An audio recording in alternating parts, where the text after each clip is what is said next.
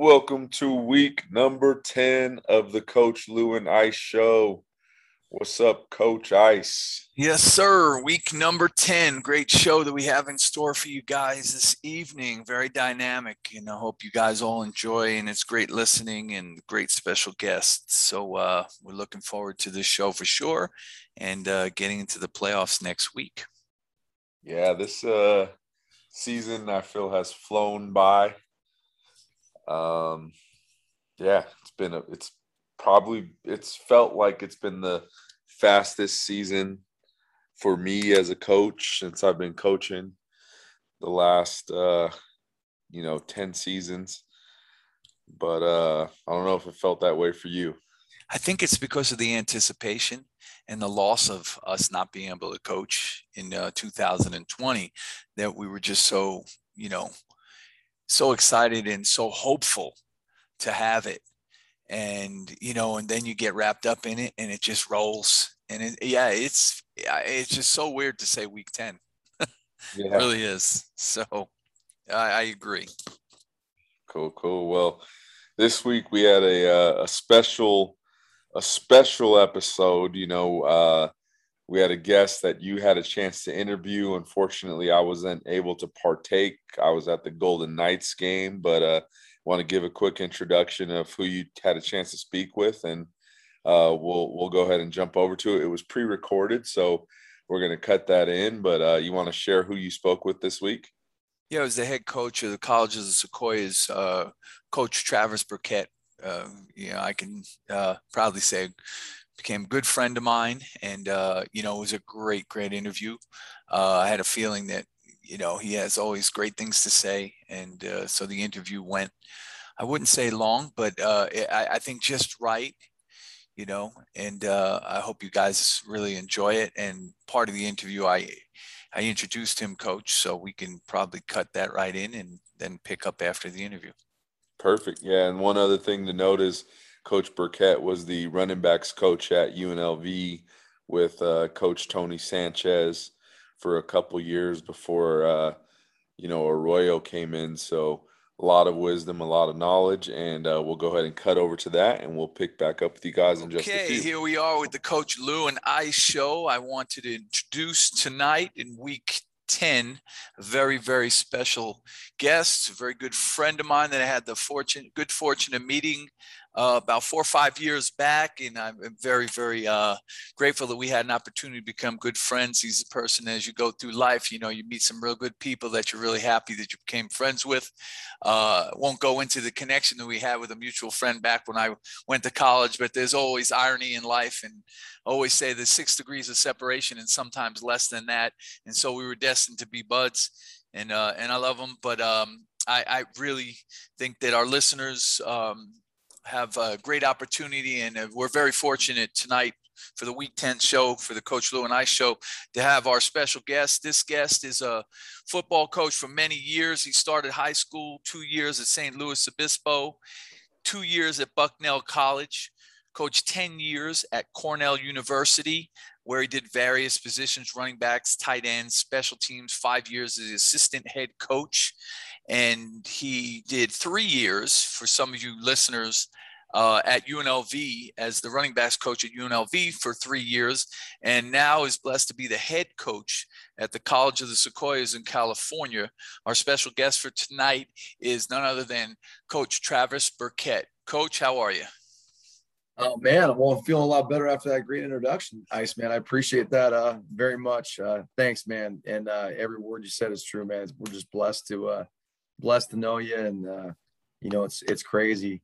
Shoot, I think 4 or 5 years knowing you, living in the same town, in person, knowing you, quote unquote, day to day, you being right up the freeway. But I can't even remember now the first time I was recruiting at Cornell Vegas. I think I started coming to Vegas recruiting, I think in the spring or February of 2010. And I used to do my little loop, man. So we're doing great. We're doing really good, and really appreciate you taking the time to have me on the podcast. Thank you. Absolutely. And it's our pleasure as well.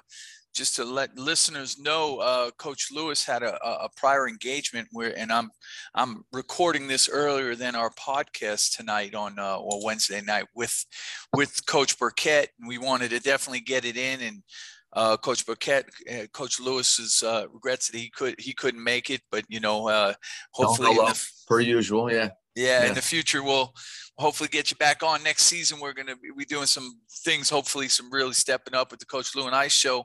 But, let's get into a little bit of some insight. And like I said, I'm very grateful to have the opportunity for our listeners to have a former Division I coach and a seasoned college coach to talk a little bit about college football and recruiting. And like I've always said in our show, one of the underlying themes that myself and Coach Lewis always wanted to do on our show is to make sure that we're addressing recruiting, because, we do say that our call sign kind of is that our podcast is from a coach's standpoint. We're fortunate enough to see film and see opponents, and it takes it on a lot different angle than what we have here in Southern Nevada with most of the media forums, where we're actually active coaches. And so we do see film and whatnot, but that underlying theme has always been, when I talked to Coach Lewis about putting the show together, was recruiting. Then myself, Coach Lewis, if we could do for anything for any player in Southern Nevada, we'd like to do that. And I think this is a step in that direction by having you on, Coach Burkett. And so I guess I'll give you the floor, and I want to lead in with my first question, and pretty broad, and take all the time you need, because I'm sure the listeners would love to hear every insight and everything that you have to say. Recruiting Las Vegas. We'll just title it at that, and the ups and downs and the realities of recruiting Las Vegas, Southern Nevada. Man, gosh, so I first got to know recruiting Las Vegas, like I said, February of 2010 at Cornell. And, when you coach at Cornell, you got to be real targeted. So I'd get off the plane, hit the Beltway, do the loop. And it was basically you, Barnson. I would always phone Meadows or Lake Mead, see if they had a diamond in the rough. Then I'd head down and hit Hualapai and go to Faith and Bishop, and then go see Rich. Obviously he's a Rochester guy, so there's a connection there. And then loop into Green Valley and maybe Centennial, Silverado. So of the 40 plus schools, I think, in the Valley that play football, last time I counted, there's about 40 schools that have high school football, I think, give or take. Yeah. Maybe a little bit less, but that was the last number I had in my head. I'd go see 6 or 7 in one day, and that would be my day at that school. And then the flip side is, when you coach a school that has, basically minimum qualifier candidates that you can recruit, carte blanche to your school, big state university, whatever it might be. There is an opportunity to spend, 4 weeks in the Las Vegas Valley. And what I mean by that is, recruiting Las Vegas is so much about, and everybody always says recruiting 101, who's the decision maker, who's the decider, who's the influencer? Is it the high school coach? Is it the auntie? Is it mom? Is it the counselor, the janitor at the school, who it might be? And recruiting Las Vegas, especially when you can cast a wide net, you might have to spend a week tracking him or her down, if you're in a contact period. And if you're in an evaluation period, you might need to spend an entire day on the top guy that you're trying to evaluate, tracking him or her down, legally, when you're in that eval period in the spring or in the fall time. So I think that's really the first thing to talk about when recruiting Vegas is it is in many ways, not to you, Ice, and not to people that get to know it, but it is in many ways a transactional and a transient community in the sense of the word transient, movement based. And, I was with my uncle for 6 months on this side of town. I went back to North Carolina for a year. I came back, and then I went to basic, and then I went here.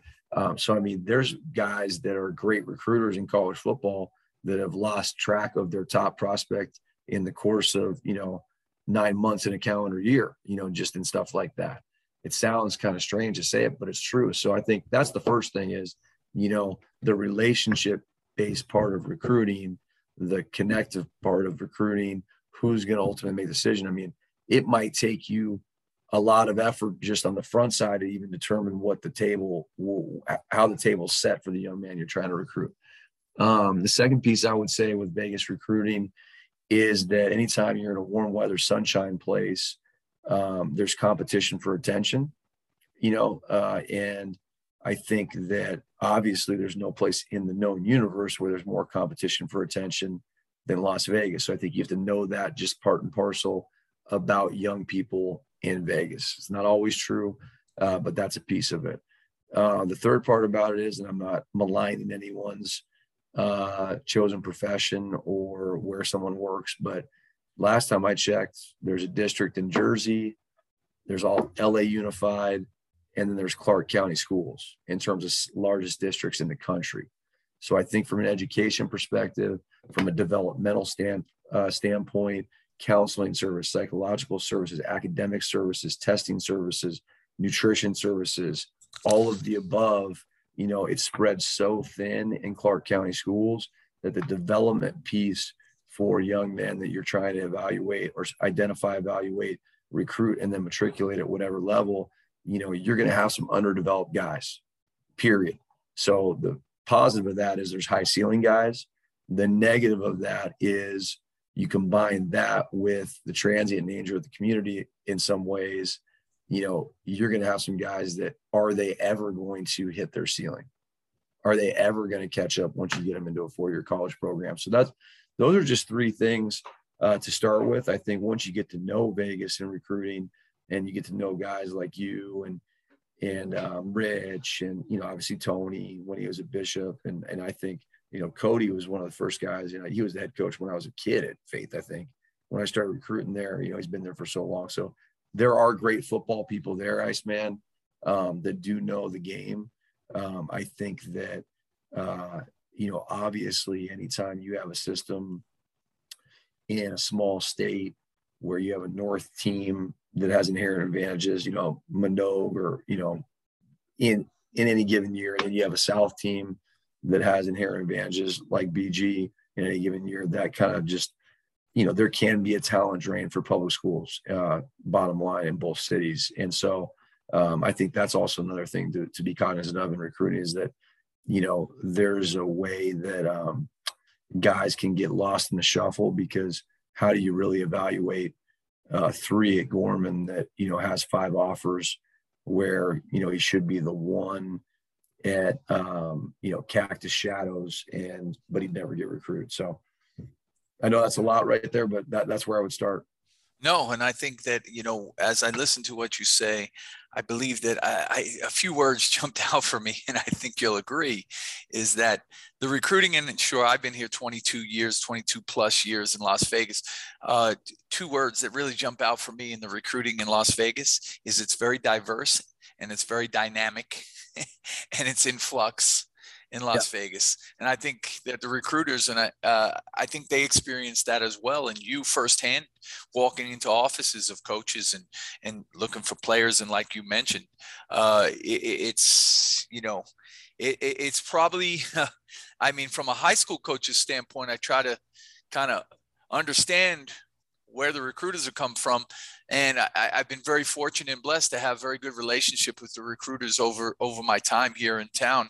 And I think they all in some way or another voice the similar sentiment that, Vegas is a place where there's a lot of talent, but you almost got to go clamming. You got to sift.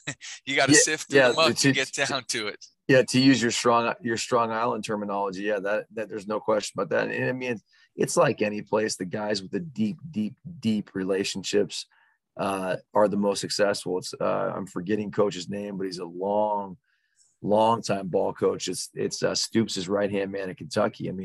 Coach Stoops and that guy have basically turned that whole program around because they have deep ties in Ohio. There's 700 schools in the state of Ohio. You can drive across it in 4 hours. It's right next to Kentucky, and Ohio State and Michigan can't take them all. And if you do a great job evaluating 3 stars in that state and you have deep-seated connections and you know how to develop them, then you can flip an SEC program. And I think you look at what Hunky and Coach Horton have done at San Diego State. They don't have a boatload of Vegas guys, but they sure hit on some. You know what I mean? And when you can do that, you can really help your program. And the only way you can do that, in my opinion, is, you either have to be really, really good, or have a lot of years under your belt, like those two guys do, just to use them as an example. Sure. Also, okay, so going forward, I wanted to touch base on this, and like I said, for our listeners, the theme here is going to be recruiting. And what I want to do is kind of, I really appreciate Coach Burkett being here to shed a light on, I know that you guys hopefully appreciate the angles that Coach Lewis and I take, but here is an angle of a seasoned veteran recruiter, as well as college Division I college coach, and now a head college coach, where, I hope everybody can respect the insight and the angle that he's taking. I would love to spend all kinds of time talking about the recruiting in Las Vegas, and I think that there's going to be a lap over in every question, but I think I want to get into some other questions. So the second question I wanted to ask you, Coach, and I don't know if we need to spend as much time on, but I really would love to hear your opinion on this. And in a previous podcast, Coach Lewis and I had actually touched base on this question, and I believe if you recall, Coach Brad Talich was a guest coach on the podcast, and he chimed in on it.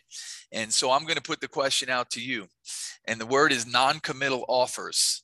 Non-committal offers from colleges to these players, which I seem, it might be that way in a lot of places, but I will tell you this, it is very prevalent in Las Vegas. There's a lot of schools that come on, and when this kid had like 19, 20 offers, but in fact, how many are committal offers? Because I've experienced myself as a former head coach. Coaches telling me, Coach, we're going to go ahead and we're going to offer Jimmy Jones. I'm about to give him a call and let him know and everything else. I just want to let you know, though, Coach, that at this point right now, if he wanted to commit, we wouldn't accept the commit, but we are going to, in fact, offer. So I'll give that to you right there and take the floor on that.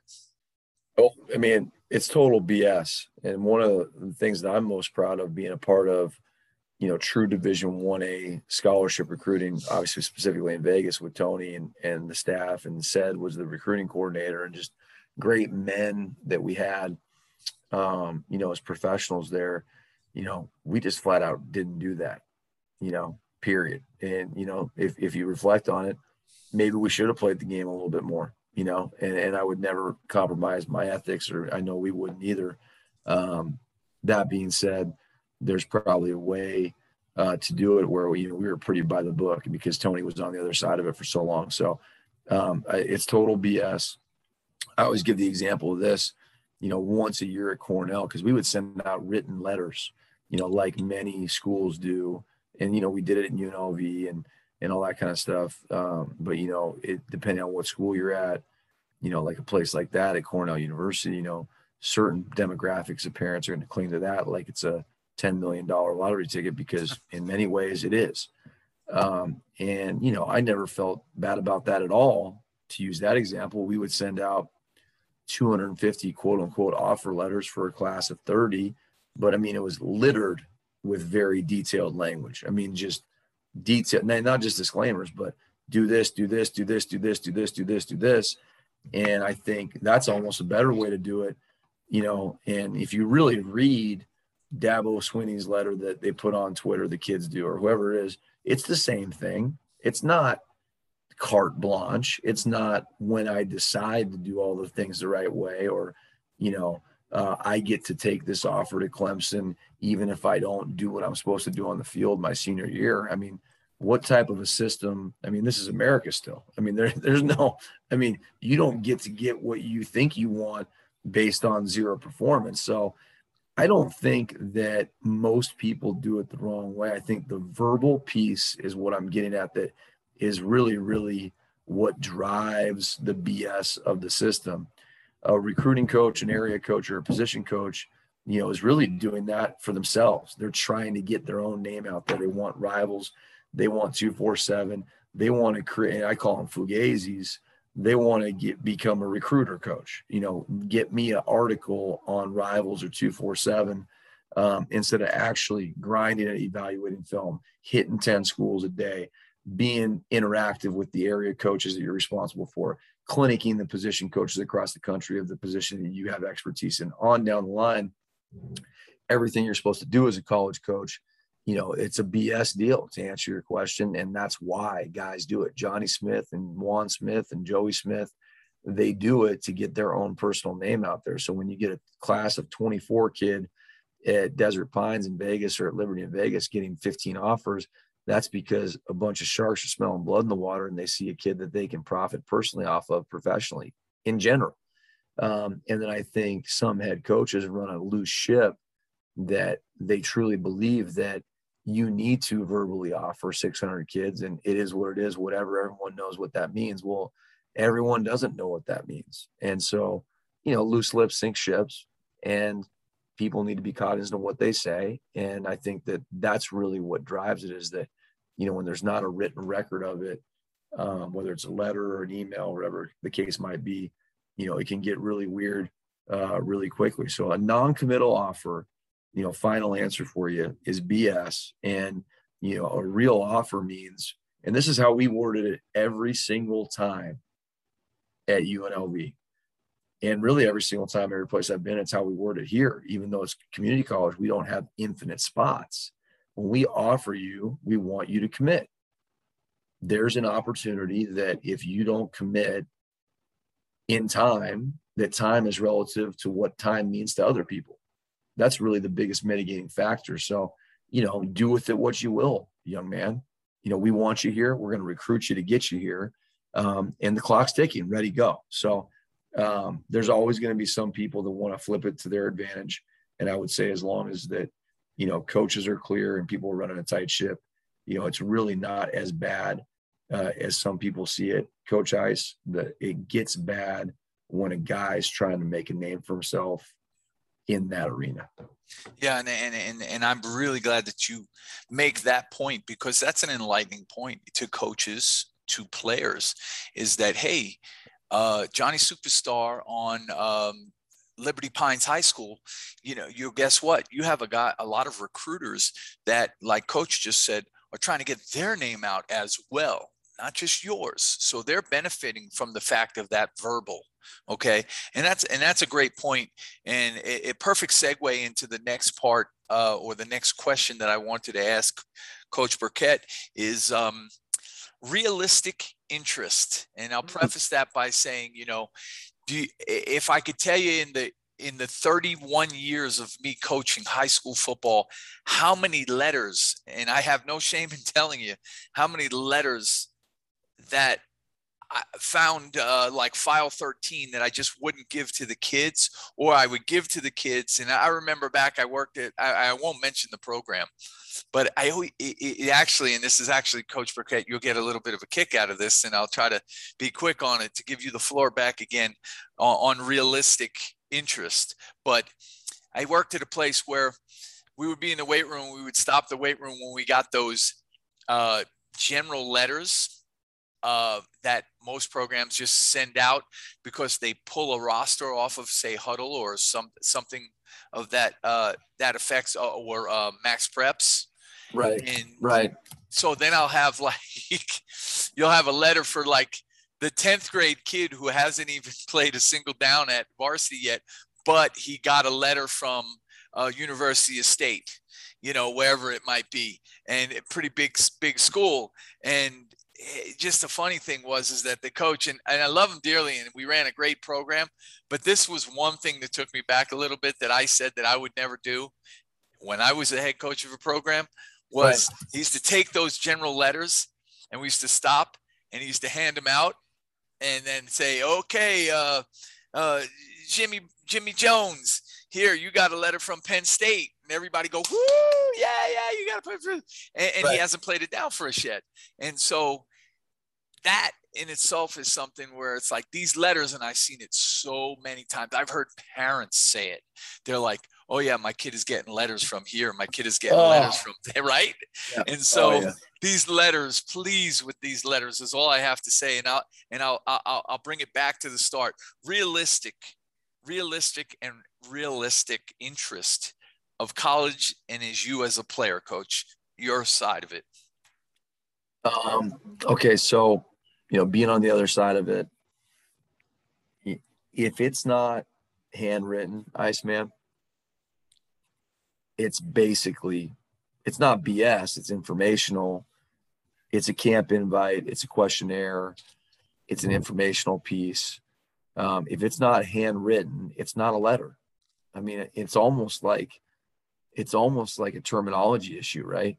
Yeah. It's almost like you wish people would just know how to use the English language a little bit better. Like, I think by definition, it's a flyer. Those things that coach used to just hand out in the weight room, even though they have a computer or a typewriter back in the day or whatever, a stamper that stamps Johnny Ice to you from Army, you know, it's not a letter, it's a flyer. And if it's handwritten or if it's a, pretty big time letter, meaning like, hey, listen, Johnny, and it's printed or typed or computer, whatever, and it's like a specific game invite. And then, John Smith, the recruiting coach, writes, hey, look forward to seeing you, Iceman, at this game. Can't wait to get you on campus. I mean, that's a recruiting letter. That's a recruiting letter. You're being recruited. And I always talk about the recruiting process. And I think, again, the terminology is so key.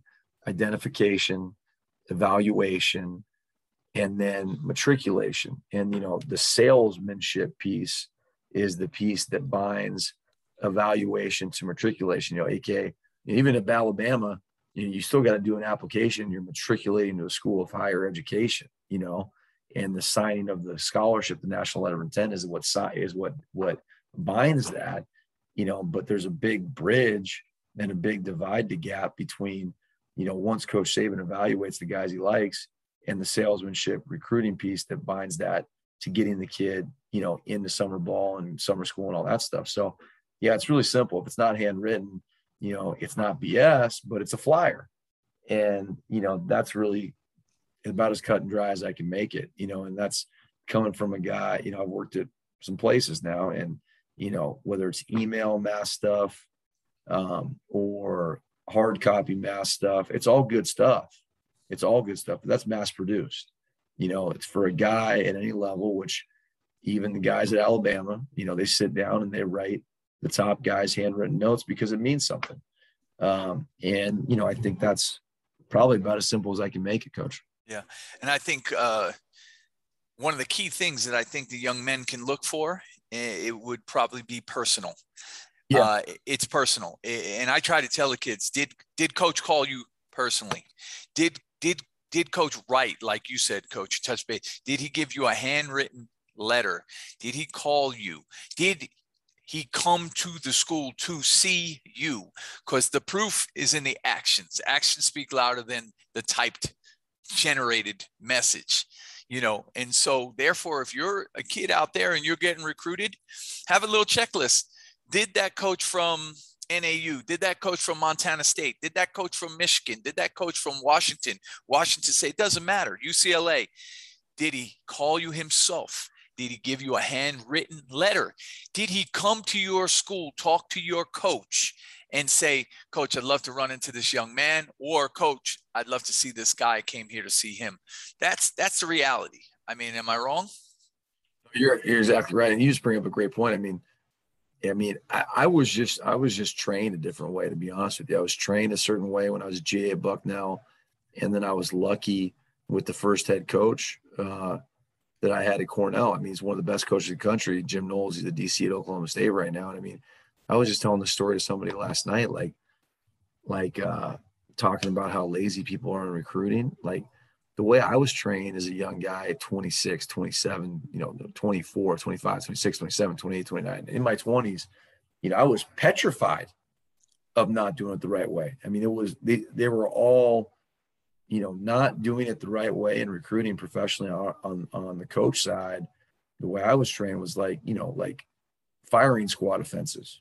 Like, you don't get back to Johnny Ice's, can't get through to, you don't get back to his email about his kid. That's like, you're getting whacked. Like, you show up at high schools unannounced without a list of guys that you already know. I'm going to go see Johnny Ice at Legacy. They've got these guys that are sophomores that we need to get in our system so we can start mass recruiting them. We've got these guys that are rising seniors that, they're okay, but we got to make sure we love them up because, they come from a great program and we need to see if we can help them. And then they got these juniors that one of them we might offer. I mean, that would be like fireable offenses, Iceman. You know what I mean? And so, it's mind boggling to me. You bring up the old, did they come to school? It blows my mind. Guys get in a car, they go eat their nice steak dinners, they ride around somewhere in the country, and they just kind of roll into schools like that. I mean, everyone has shown up at school unannounced. We've all done it. If that's your MO, I mean, that's a problem. That's a major problem. And I think key word here in this topic is integrity. It's integrity. Your internal motivation as a 20-something-year-old coach is that you were going to aim high and you were going to do it right. And you had your own, and you internally knew what the bar was supposed to be set at, and you were going to achieve that. You were striding for that.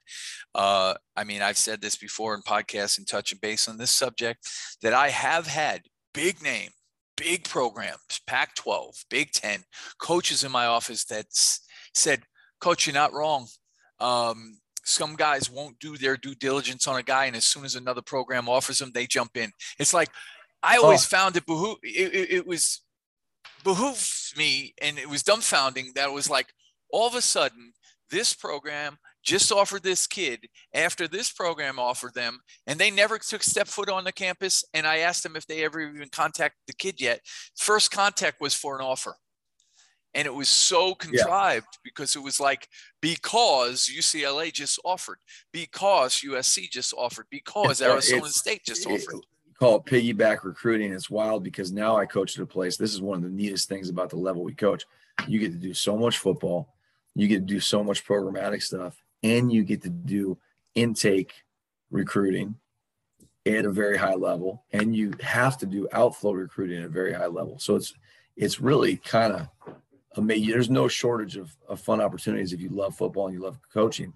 And so we just having this conversation with some of our guys last night about, outflow placement recruiting, getting our guys out of here because we had our opponent forfeit for Saturday. So we got, we pivoted for the 18th millionth time, and now we're in a hybrid, academic lifting / placement recruiting, get on trips, week, and, just educating our own guys here about generic flyers that are getting copied and pasted into their Twitter direct message app, invite, quote unquote, invites for a visit. And I'm going, hey, Travis, that's not a visit invite.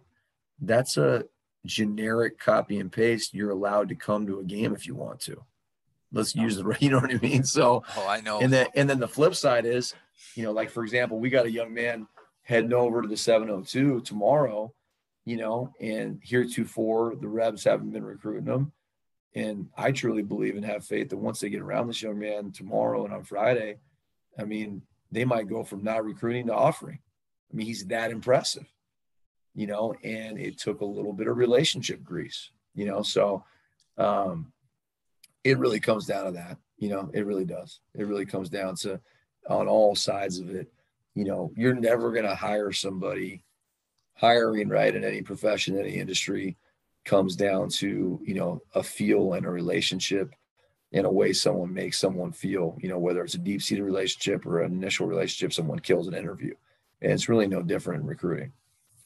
Yes, sir. Well, like I said, I'm sure that anybody listening, we appreciate the fabric and just where the angle. Like I said on the Coach Lou and I show, to get I just really appreciate for our listeners. I hope that they realize how fortunate they are to hear, from this angle, because they may never have been exposed to us. But okay, you know what? Let's turn the page on. Next question for Coach Burkett, and this is going to be one that I'm sure the guys have heard, but you can never hear it enough. And I kind of know where he's going to come from with this, because I know Coach Burkett pretty well, and I know where his foundation is, and I know where his heart and his mind and his soul and all these types of things. And I can almost verbatim know what he's going to recite to you guys, but I'm going to tell you this, that you can never hear it enough.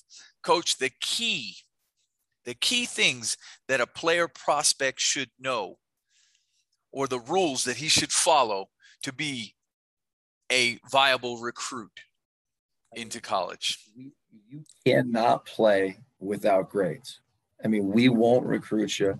They won't recruit you. And again, I'm doing both here, right? I'm not looking for guys. This is California Community College, top tier, high level college football, and just because we can get anyone in here we want to doesn't mean we're going to. In fact, we're trying to kind of recruit 3.0 and above here, to be honest with you. And that may sound really crazy, and we're not hitting that yet because we don't have to. So good for us. We don't have to pass on a guy that we feel like can be coached up academically. But that being said, even here, we value that. And to get out of here, you can't go to Division I without a 2.5 at least. And so every meeting we have, I go, who wants to be a Division I player? And every meeting we have, everyone raises their hand. And every meeting we have, we use that as a jumping off point to, oh, by the way, 2.5, for example, in the academic arena is a minimum. Oh, by the way, pressing weights 2 times a week in any time of the year is a minimum. Okay. And oh, by the way, study hall, academic advisor, tutor, writing lab, math lab improvement, that's every day, your whole academic career there. So yeah, I mean, that's A number one, as you know. A number two, is just, unfortunately, it probably comes after academics because academics are so much easier to measure. Transcript, test scores, attendance, talking to teachers. It's so much more measurable, so it's more in your face. It probably shouldn't come before A number two, which is just the character person evaluation. And I think that, the reason why that comes second sometimes because that's a little bit more of a qualitative approach, meaning you're interviewing people in the young man's life, right? The counselor, the janitor, the mom, the dad, the coach, you're interviewing them and there's no set formula for that. And you're trying to create a narrative or a picture about a young man. So that character piece. And I think the subset to that goes untalked about a little bit is the difference between just straight up, bottom line, non-negotiable. You said the word integrity, ethics, be a good person, do the right thing, overall character. And then how does that manifest itself in what we call football character? Does the guy love to study film? Are his toes always behind the line? Is he dying to, as you use, the word to me, perfect his craft? Does he play multiple sports because he just loves to compete? Or does he spend his off season with his personal trainer because he loves to be coddled? I mean, where is this guy at from a football character, athletic character, competitive greatness standpoint? And I think that goes missed a lot. And then I think, something that's maybe a little bit more, existential, kind of what's this guy's dreams? What are his goals? What's his mindset like? Is he a growth mindset guy? Is he a fixed mindset guy? Is he a, committed no matter what to be an energy giver? All the things that we all believe in as coaches. Is he committed to be an energy giver no matter what, or is he an energy vampire? Is he a lifelong learner type guy, or are we going to struggle with that immediately? Is he a guy who needs this setup to be successful, as the SEALs say, a 72-degree and sunny guy, or is he, it doesn't matter, we'll play in the parking lot guy? That's more just, prong 3, I guess, of just like, how are you going to, how are you going to get a guy through the funnel? So grades number 1, character number 2, with the subset being football character. And then number 3, all the hard questions, victim versus victor, tough versus not tough. Okay. What does tough mean? Doing what you're supposed to do, no matter what your feelings are. That's the third piece, is how can you pick around and get to all those tough questions? Well, Those are great insight, and a little high school I guess some adjectives that I would say that I think resonate with kids that they really don't understand sometimes until almost when it's too late is, as a high school football coach, I think we've all said, and even on every level, film doesn't lie. Not always the most important thing. And that other word is called have a motor, which I tell kids all the time is, listen, when they truly are recruiting you as an individual, they want to see the whole film, not just the highlight film, because they want to see what you did as the left defensive end when they did a toss to the right side of the field. And did you put your hands on your hips and observe the play? Or are you a sideline to sideline guy whose motor never shuts off? Because if I had $1 for every coach, football coach that came in and recruited said, coach, we're looking for a kid with the motor. We love, or on the other side, when they said, love this guy on film, this guy's all over the place. He don't stop. We love his motor, coach. So you players out there that listen to this podcast, the motor is real. Be running all the time because the film never lies. Yeah. Eye in the sky don't lie. And, you know, like you say, film tape don't lie, film don't lie. And, you know, I think that's what's so hard. You know, me trying to train a staff now, us trying to recruit together as a staff, the training I've received, you know, you being on that side, we're on this side trying to get guys out. I mean, there's really, and I don't know. I mean, I don't know. I've never worked at Alabama or any of the, but I study the heck out of that program every day from afar, and other great programs throughout the course of the years. I mean, even at the places where you know, allegedly have all the advantages, you know, John Wooden's UCLA, we all know the story, didn't win it the national championship until the 16th year. You know, Coach Saban's turning 70, I think, today. You know, he's not, you know, doing your best work over the course of time. I mean, kind of one of the things that I've noticed is the overarching truth is, you know, you just have to keep working. And what that means is, like, you don't get to have high motor guys in your program, Johnny Ice, unless you recruit a really big pool, no matter where you're at, because the question answers itself. Would any football coach ever voluntarily want to coach a guy with a low motor? I mean, were we ever going to voluntarily give a guy a $250,000 scholarship or say, you know what, man, he's a heck of a kid, you know, does all his grades, knows where to line up, ball snapped, and he doesn't really run with the football. Oh, please sign me up. You know, so like, there's only one way around that. You better be working at recruiting every day, and you better build a big pool. Coach, I think Paul Johnson used to say it, amongst other people, was at Georgia Tech, you know, recruiting's kind of like shaving, which obviously I don't shave every day. I don't know if everyone shaves every day, but, you know, if you don't work out a little bit every day, you know, you look like a bum. You know, it's kind of that simple. Yeah, I just, you know, we talk about that. You bring up motor, tape don't lie. It's like you're always going to see that on highlight tape. To your point, you got to study game film at the same time. It's like, shoot, man, if you donged every guy that, you know, had every once in a while a loaf, and that was your standard, and you're trying to get there, which is admirable, you better have one heck of a pool, right? Yeah.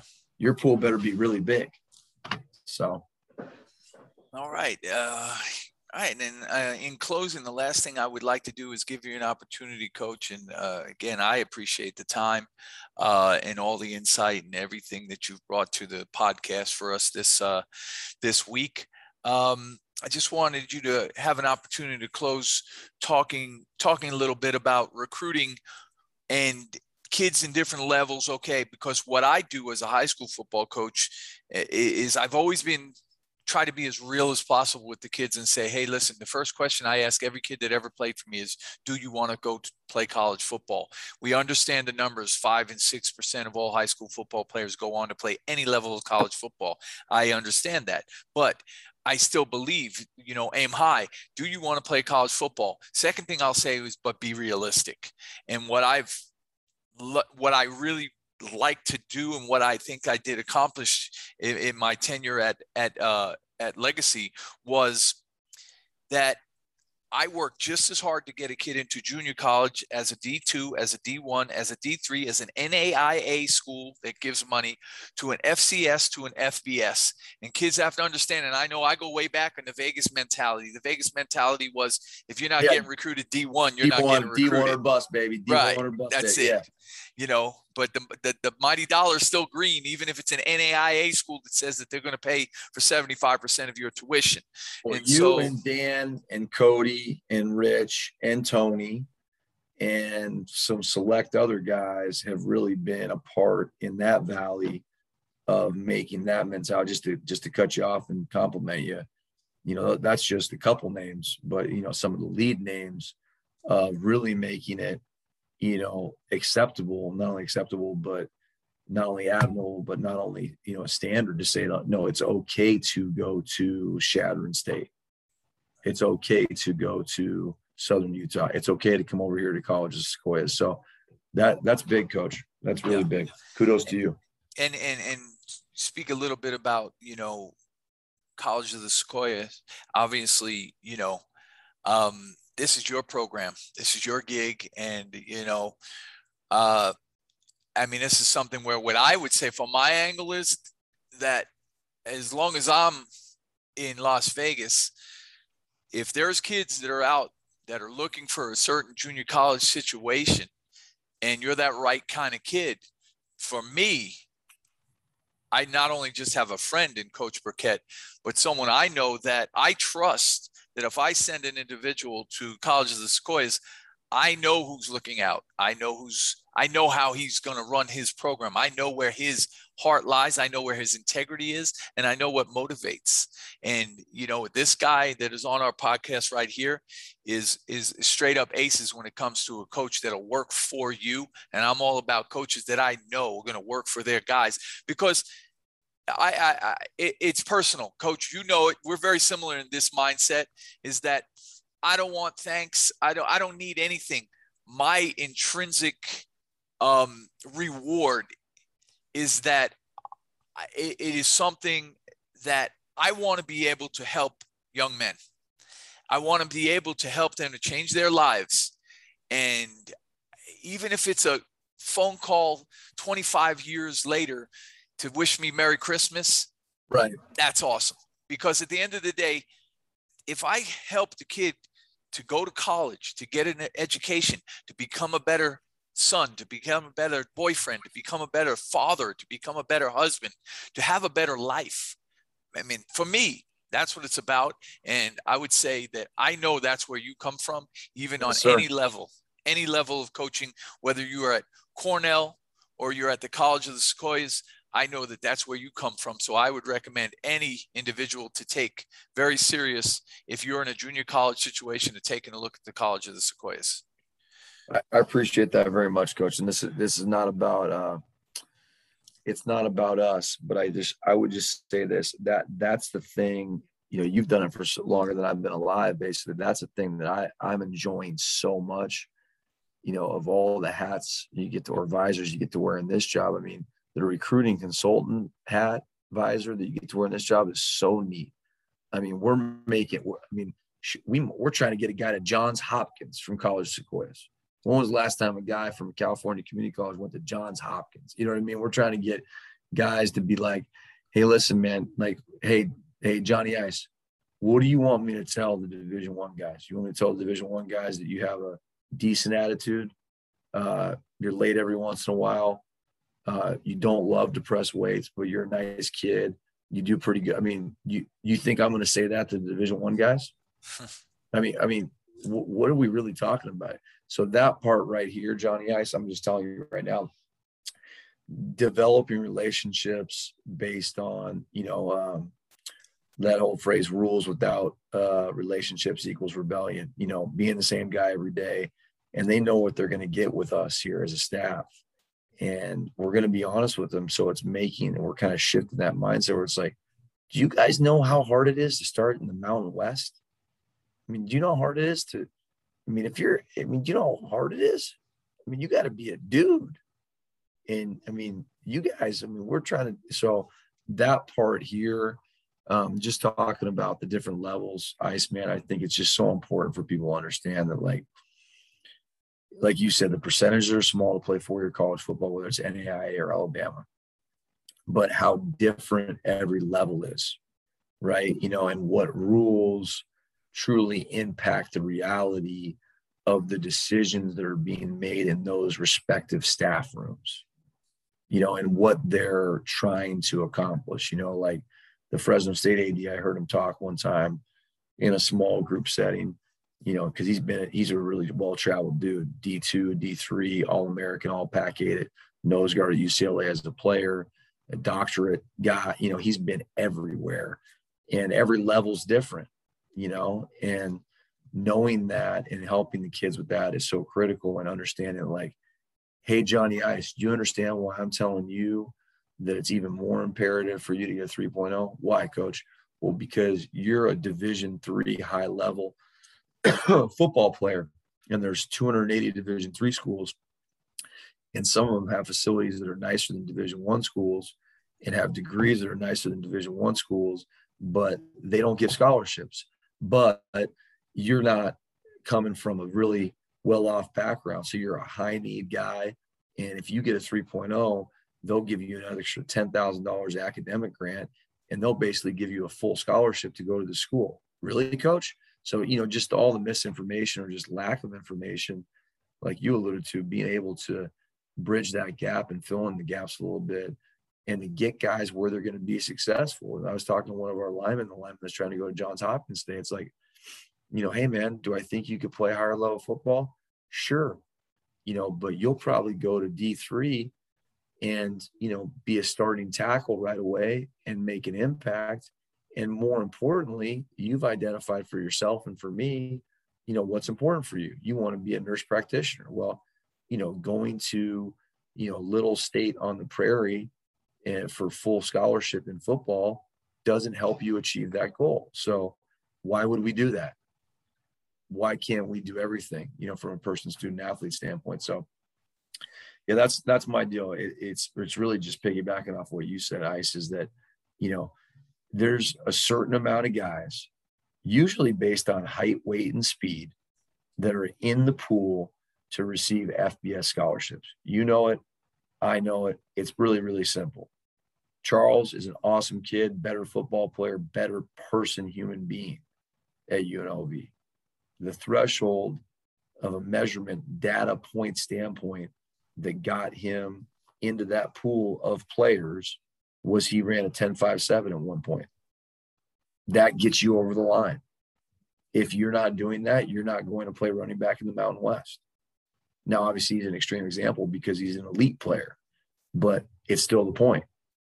He didn't get over the hurdle without that measurement point. So you ain't going as high as you think you're going unless those little things are checked off.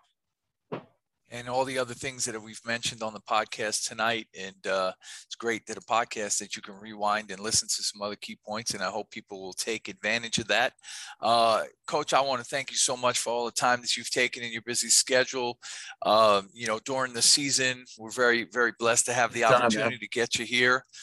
Like I said, I'll personally thank you, as well as thank you to Coach Lou. We really appreciate you coming out on the show, the Coach Lou and Ice show. And if there's anything you have in closing, Coach, I'd just like to say again, thank you so much. Love you, my brother, and very blessed. And I can't wait to break bread with you again, because God knows we love that. Coach, love you too, man. And Genevieve, my wife, she's blessed. We were blessed in the pandemic, man. We rolled out of Summerlin South. I don't know what it was, April 28th, 2020. We went to the coast, as they say in the Valley over here, for the summertime, figure out what house we're going to buy. And then we came over here and have been just building this program. And gosh, man, we love it here. We love what we're doing here, but we have such an inherent daily tie back to the 702 and to Southern Nevada, as you say, in Vegas, and everybody back there, because Jen's job is still there remotely. And we love it there, man. We miss it. And, I'm thinking about it a lot today because we're getting one of our kids on an official visit there tomorrow. Nice. Yeah, no question. Like I said, earlier to you. I can't remember if we're recording or not, but going to meet Tony there hopefully in the off season, do a little football and hang out, and certainly see you at Cutters for a cheesesteak, go see Red, the whole deal, man. And we, when we moved there, Genevieve had never lived anywhere outside of central New York. I knew Vegas, but I didn't know Vegas. And man, we just loved living there. We did. We loved everybody there. And especially you and some select few, inner circle friends that we have, how it is in football. Yes. I spent a lot of time at the office, and Jen did her deal, and obviously she works too. So yeah, man, just in closing, just appreciate everybody out there and miss everybody. And again, like I said, with the high school scene there and recruiting, some really, really good coaches, missing guy, B Stott, Rich, Oishi's out of Lake Mead. I mean, all around the Valley, it's an underrated place in so many ways. And I think the number one way it's underrated is just, there's just super, super people, great people.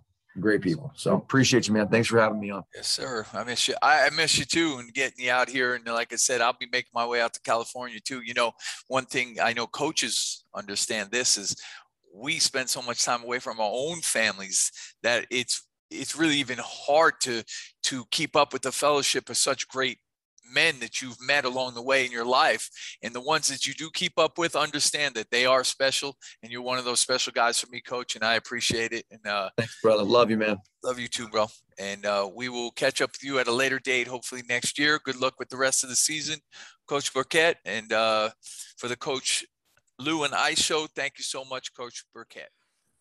Well, that was a great interview. I want to thank Coach Burkett for jumping on the show. Really a pleasure to have him join us and, talk about recruiting, talk about, kids and everything else that he talked about on that segment. Anything else to add to that, Coach Ice? No, just a lot of insight, a lot of wisdom, and, very articulate, gentleman and great coach. And hope you guys enjoyed that interview. And that being said, we are going to segue into the regular parts of the show, which would be, we're going to get into our top 10, Coach Lewis. So starting with the top 10, we're probably not going to have to spend a lot of time on the top 10 this week, but I'll jump into it. And I guess I'll start with, because we don't have to spend much time, I'm going to hit the first 5 that I had because there was no change. Still standing firm on my top 10. I have Bishop Gorman number 1, I have Liberty number 2, I have Arborview number 3, Desert Pines number 4, Silverado number 5. So that's where my top 5 lies, Coach. All right. I'm going to go with Gorman 1, Liberty 2, Arborview 3. And then I have Green Valley number 4, Silverado number 5. Sir. And I'll throw my number 6 in there is Foothill. Foothill. Okay. So I believe last week you had Desert Pines. So you have Foothill. Move to the number 6. My number 6 is going to be Green Valley, Coach. So I have Green Valley after Silverado. And since you just mentioned Foothill, I have Foothill as my number 7. So you can shoot with your number 7. I have DP number 7 on my list. Okay. Okay, so DP at 7. I have Foothill at 7. I am going to put Coronado at number 8, and just as a reflection back because of the victory over Shadow Ridge, I have Coronado at 8, and I might as well throw Shadow Ridge right where I feel they should be. Coronado and Shadow Ridge right next to each other. Coronado in the 8th seed over Shadow Ridge in the 9th spot via the victory of Coronado. So Coronado's 8, and Shadow Ridge is 9. All right. It's really, I've had Legacy in my top 10 for the last few weeks. They obviously had a tough loss against Arborview. But I guess the question that runs through my mind is my number 9 and 10 last week were Coronado and Shadow Ridge, both 4A teams. Would both of those teams beat Legacy I don't know. I guess it's still that's the tricky thing with 5A, 4A is you don't get all of these matchups, and there's a lot of speculation. But I do think based on the performance last week that our review had, I'm going to switch it up a little bit. So I'm going to put Coronado number 8, Shadow Ridge number 9, and at number 10. Oh, that's where I'm at too, 10. So we're both at 10. Yeah. Actually, you can go ahead and give your number 10 first, and then I'll share my number 10 after. My previous 10, I'm just going to hold out because we got to have a little 3A representation in Brent Lewis and Moapa Valley Pirates. It's always a thing. And in previous years, many previous years, Moapa Valley has played 4A schools before the 5A actually existed. And they always fared well. And, when we talk about those head matchups, so I'm still going to keep number 10. I'm going to keep Moapa Valley in the 10 spot. Yeah, I'm really impressed with how Vegas has turned around their season. Clark has been really tough this year, but they just lost to Moapa. And so I kind of go back to that same thing we've talked about is, hey, if whoever I pick at this spot, do I think that teams that could arguably be in that spot instead of them would beat them? And so for that simple sake, I'm going to go ahead and keep Legacy in the top 10, but I'm going to put them at number 10. Number 10. And I know that's crazy because they've won, I think, 2 games this year. Yeah. But at the same time, I just don't know if any of those teams behind them would beat them. Yeah. I mean, listen, I wish we had an NFL season, right, where we had 17 matchups and we could have them all figured out. Now, wouldn't that be a wonderful thing for us as coaches? But yeah, I mean, there's a lot of matchups out there that it would just really, really be great to see. I mean, all the years in this town, all these teams were in the 4A and they were playing each other. And so in years gone by or in not too long ago, all these questions would have probably been answered because you know what, the Legacies and the Palo Verdes and the Green Valleys and the Silverados and the Coronados, they would have been playing each other. They would have. They did. They used to. So, hey, this is just on paper. What happens on the field is what happens on the field. And next week is playoffs. And so there's going to be, in the 5A, there's going to be 4 representatives from the mountain, 4 representatives from the desert.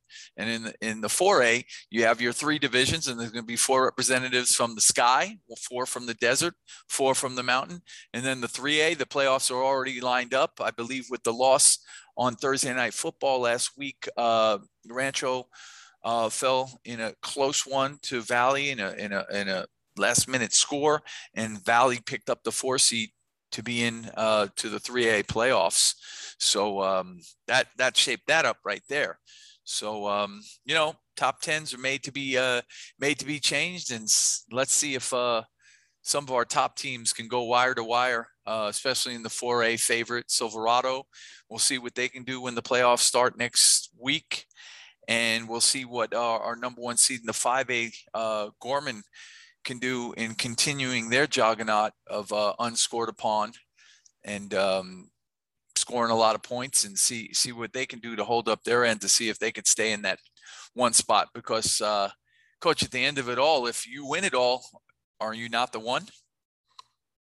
Oh, absolutely. I mean, and look, if you win it all, you're the 1 seed. A lot of questions will be answered this week, and obviously next week going into playoffs, more questions will be answered. This has been a really strange season, to say the least. You take a look at DP, who lost to our review in Green Valley. You look at Silverado, who's going into this week undefeated, facing a tough DO team. I know we're going to get to the picks. But then you look at teams that have had some really inconsistent seasons. We never got a chance to see our review Foothill, so nobody really knows how good Foothill is. We never, we saw a Vegas team drop games to Legacy and drop games to a couple other opponents that were shocking, but then come back and have some big wins over over tough opponents like Durango, and so it's just been a really strange up and down year. And I think the playoffs are going to be fun. Oh yeah, they're going to be there. They are definitely going to be interesting. I'm telling you, I wish I could be in 3 games at once. Unfortunately, that's not going to happen. But hopefully, the Thursday Night Lights will be covering some of the games, so that at least gives us an opportunity to catch one other game after we record it, and then hopefully we'll be in the playoffs, and we'll have that game to contend with. And then eventually, as it comes towards the end, you and I for years, we're those football diehards that we're at all those games all the way to the end. So I look forward to that too. Gotta love high school football. So, but all right, we're can turn over to start to getting into the picks here for week 10. And like we often do, we start week 10. We start the week off with the 5A.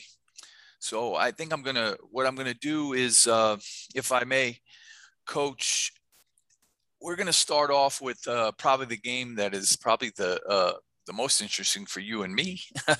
And something I just want to just cover and just talk about. And of course, we don't make any predictions. And I'm not going to make any predictions on this game. I believe last week I did talk about what the gravity of the situation is if the outcomes of the Canyon Springs, Legacy, and Palo Verde games were in fact what they were, and all 3 opponents had lost. So now it comes down to that, the matchup head up first and foremost, and then the points. So without any further ado, it was something that's been on my mind, Coach, that I just wanted to put out there, as far as my feelings of what's going on as far as Legacy in the Palo game. When without making a pick, I'd like to get started. And let me start like this. I just want to start and say that, it was a while back that I had something very, very, very important to me unjustly and prematurely taken from me and my family. Okay. And just a little background history. As a young man, true story, at the age of 13, I knew that I wanted to be a head coach. I knew that I wanted to be a high school varsity head coach. And when I became the head coach at Legacy on June 3rd of 2014, I began the process. And through that process, it was endless time, commitment, both physically and mentally, with all my heart, to building a football program that the school could be proud of, that the players could be proud of, and to the coaches that they could be proud that they were a part of that program. And I believe that I did that. And honestly, what was people probably don't realize is one of the most important things. And if you know me like you know me, Coach, if you know me, you know my heart, and you know that people on the outside looking in probably don't realize that one of the most important things that I could ever do as a head football coach was to be able to be in a position to help my players. And that is my heart. That is something that I've always meant a lot to me. Is I thought, what a blessing to be able to be in a position to help young men, to help them to get into schools, to help them to college, to help them get in the military, whatever the case might be, to help them. And you know what? Even help the men that are on my staff to have their backs. Okay. And this is something that I don't know if all coaches feel that way, but that was something that I always felt. And it always was my honor and my privilege to be able to do at Legacy. And, even through some of the guys that we will play, and I want to mention a few of them, that they know, guys like Jason Burns, Andre Williams, Noah Alapati, Lionel Jones, Monte Pate, AJ Malga, Demarion Holloway, and we know all the Holloway family, and many, many, many other guys that I would do anything for. And it's not just that, those are names. Those are names in the present of 2021, but go all the way back to 2014 and go all the way back to 1999 when I opened up Desert Pines. That has always been my goal, is to help young men. And, you know, that being said, you know, in life, unfortunately, and fortunately, when you're going through tough times, you find out who your true friends are. And I'd like to also say this to the men like Aaron Davis, Darryl Tootle, Chris Cedillos, Mike Ovens, John Sarabia, and of course, my partner and my friend, AJ Lewis. I thank you. I thank all of them with all my heart. And I would also like to take this time to give a special thanks to Coach Joe Asnaris over at Palo Verde, who came through as a true friend. That he came through in helping me to find myself to be in a good place, both mentally and physically. And as a bonus, so close to home. I thank you all. From bottom of my heart, I thank you guys. Okay. That being said, I want to say this to the men who I have come through for many times over. You may not understand this, but I thought you did care. And I actually feel so sorry that some felt it necessary through this process to say sharp things, to throw knives, throw daggers, so-called daggers on social media and all other kinds of things. And I just say, wow, it's a shame that it wasn't necessary, and it's not necessary. And to the men, both young and old, who felt it necessary to make inflammatory statements like bringing a trophy to the game at Palo Verde to show me a trophy and what it looks like. It wasn't necessary. It was unwarranted, and unfortunately, it was a thing that was unsubstantiated and not even executed, but that's okay. You know, I'm sorry that you felt that was necessary, because it kind of wasn't. And I'll just leave it at this, and then I'm in closing, and then I will hope to never have to visit again, because I like to be forward moving and stay positive. And I think life is a blessing and everything happens for a reason. But I can say this: no one cared more about Legacy Football Program and all of its players and coaches than me. No one. Absolutely no one. So I turn the page to a new chapter in my life, and I'm going to move forward. And like I've always said, I can look in the mirror and I know who I am. And even more importantly, I know what I have done for all my players, all my coaches, and all my friends.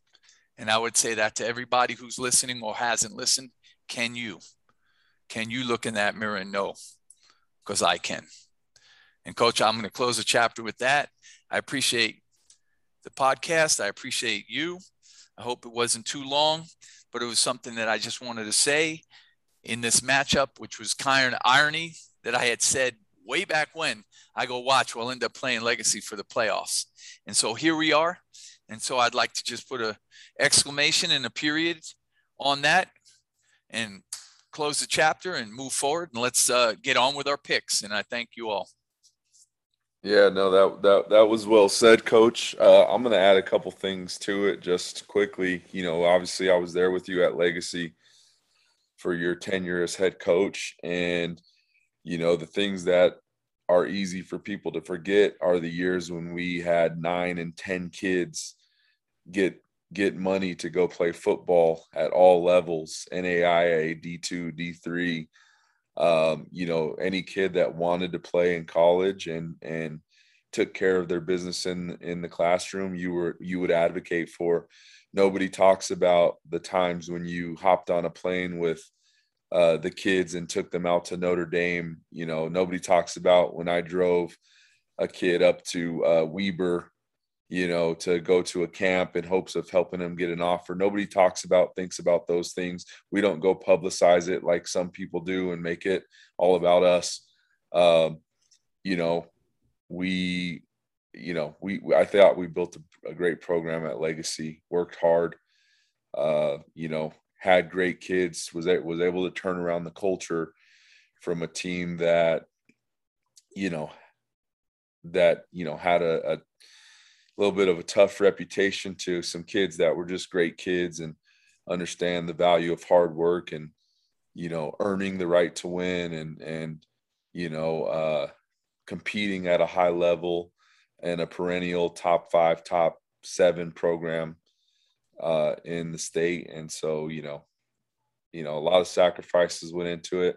And I just hope that staff over there continues to help those kids, because you and I know more than anyone that those kids at Legacy need people that can go to bat for them and that can help, you know, guide them and help push for them to be able to go out and find new opportunities after school and after football. And I just hope that continues at that program.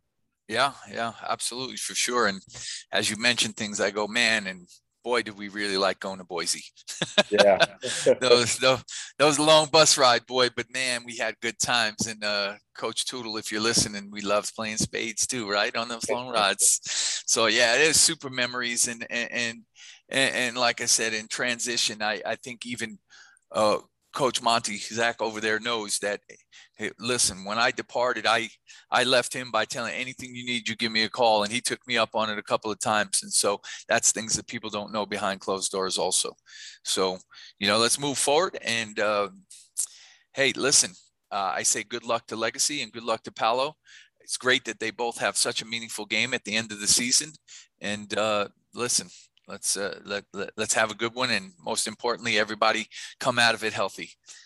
And with that being said, Coach, if you're ready, we can move on to Liberty and Desert Pines. Yeah, I'm actually going to do a 20-second analysis of the game. Nice. You know, really interesting. Both teams haven't won in a while. Actually, Legacy's won more recently over Canyon Springs than Palo has. We haven't won since September 17th. So it's been more than a month since we've won. And it's been, you know, we've scored 8 points in the last 3 weeks, playing without quarterbacks, playing without our top receivers, top threats on offense. And so, you know, Legacy has played solid defense all year.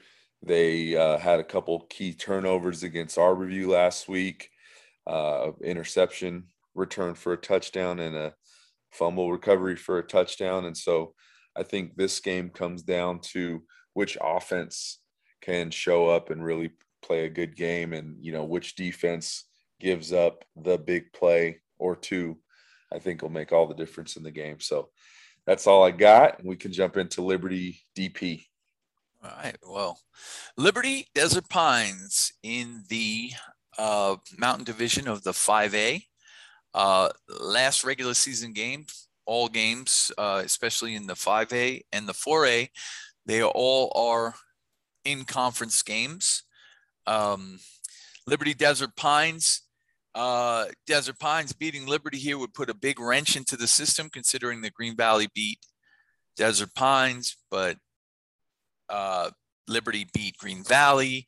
And if DP can find a way to, and I don't think I'm wrong by saying upsetting Liberty at this point, yeah, we'll be having some interesting conversations next week about what's happening for who's the 1 seed and all that kind of stuff. But in picking the game, I don't see the upset, not because it can't happen. I always say that DP definitely in this day and age right now has the talent to beat anybody. That's for sure.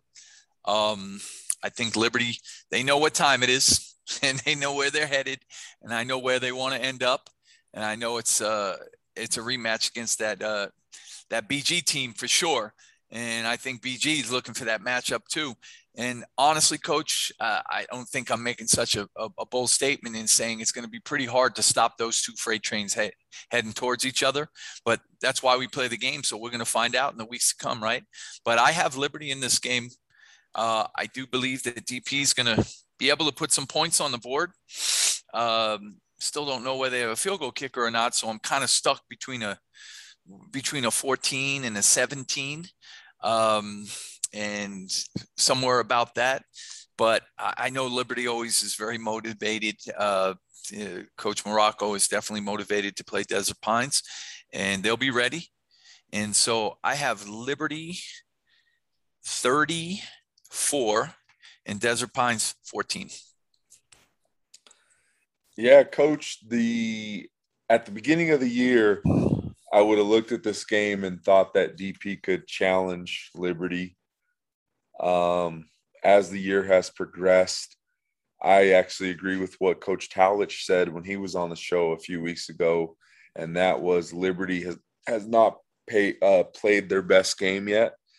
And even though it may be a little subtle, and maybe even though it, people might not talk about it publicly a lot, I think there's a little bit of bad blood between Liberty and DP, with, kids transferring and things like that in the past. And so I don't think there's any love lost between these two teams. And with DP losing to Arborview and Green Valley, and taking a look at what Liberty did against Arborview and Green Valley, mutual opponents, I think Liberty comes out and this is a statement game for them. I'm going to pick them 42-10. 42-10. And also to play into your score as well, is Liberty just coming off of a bye. So they had 2 weeks to prepare for DP. So that always helps for a team like that as well. So that's definitely something that's going to factor into it as well. All right. Well, let's move to the next game. Now this next game here, the Foothill Falcons and Bishop Gorman. Bishop Gorman is making the trip to Foothill. Now I look at this game, Coach, and man, I just look at it in two different ways. I say the success that Foothill has is great. They've beaten everybody in division, and so is Bishop Gorman. And see, okay, big matchup. Yeah, it is a big matchup. There's going to be some answers, and I know a lot of you out there know what the answer to the question is as far as is Foothill going to score? Is Foothill going to score against Bishop Gorman? Because nobody has. Okay. Now, in a quick review of certain things, do I believe Liberty is do I believe Arborview is a very good team? Yeah, I sure do.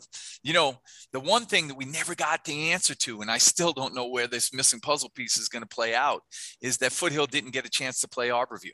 Okay, so we didn't have that mutual matchup. So Foothill, yes, they are undefeated in division, but they didn't play Arborview. Okay, so they didn't play everybody in the division.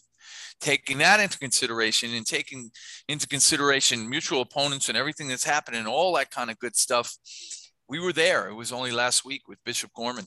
I think that Bishop Gorman is on a mission. I really, truly believe, and then, Coach, I think we had this conversation. And I know that I was talking to Coach Asnaris about this. I think that this is extra motivation for Bishop Gorman to say, you know what, for any in-city school that they're going to play, that they have not let anybody score.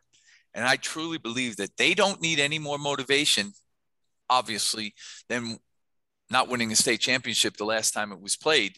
But I think that zero that they're holding right now is going to be something that they're going to hold on to really, really hard. And I don't know if anybody matches up with them, Coach. If I was to pick a team now and I say that they're the number 1 5A school, that probably means that I believe they're going to win state, and I don't think anybody's going to beat them. And in the pecking order of things, even in our top 10, I put Foothill as number 7, which is very respectable, but it's not next to the number 1. So I might be wrong, but I don't think that Gorman is going to allow Foothill to score. And so I got 0 for Foothill, and there's no knock because, listen, Coach Brown, there's no offense there because there's some pretty damn good teams that didn't score against them. Okay, so I'm going to have Bishop Gorman 52-0.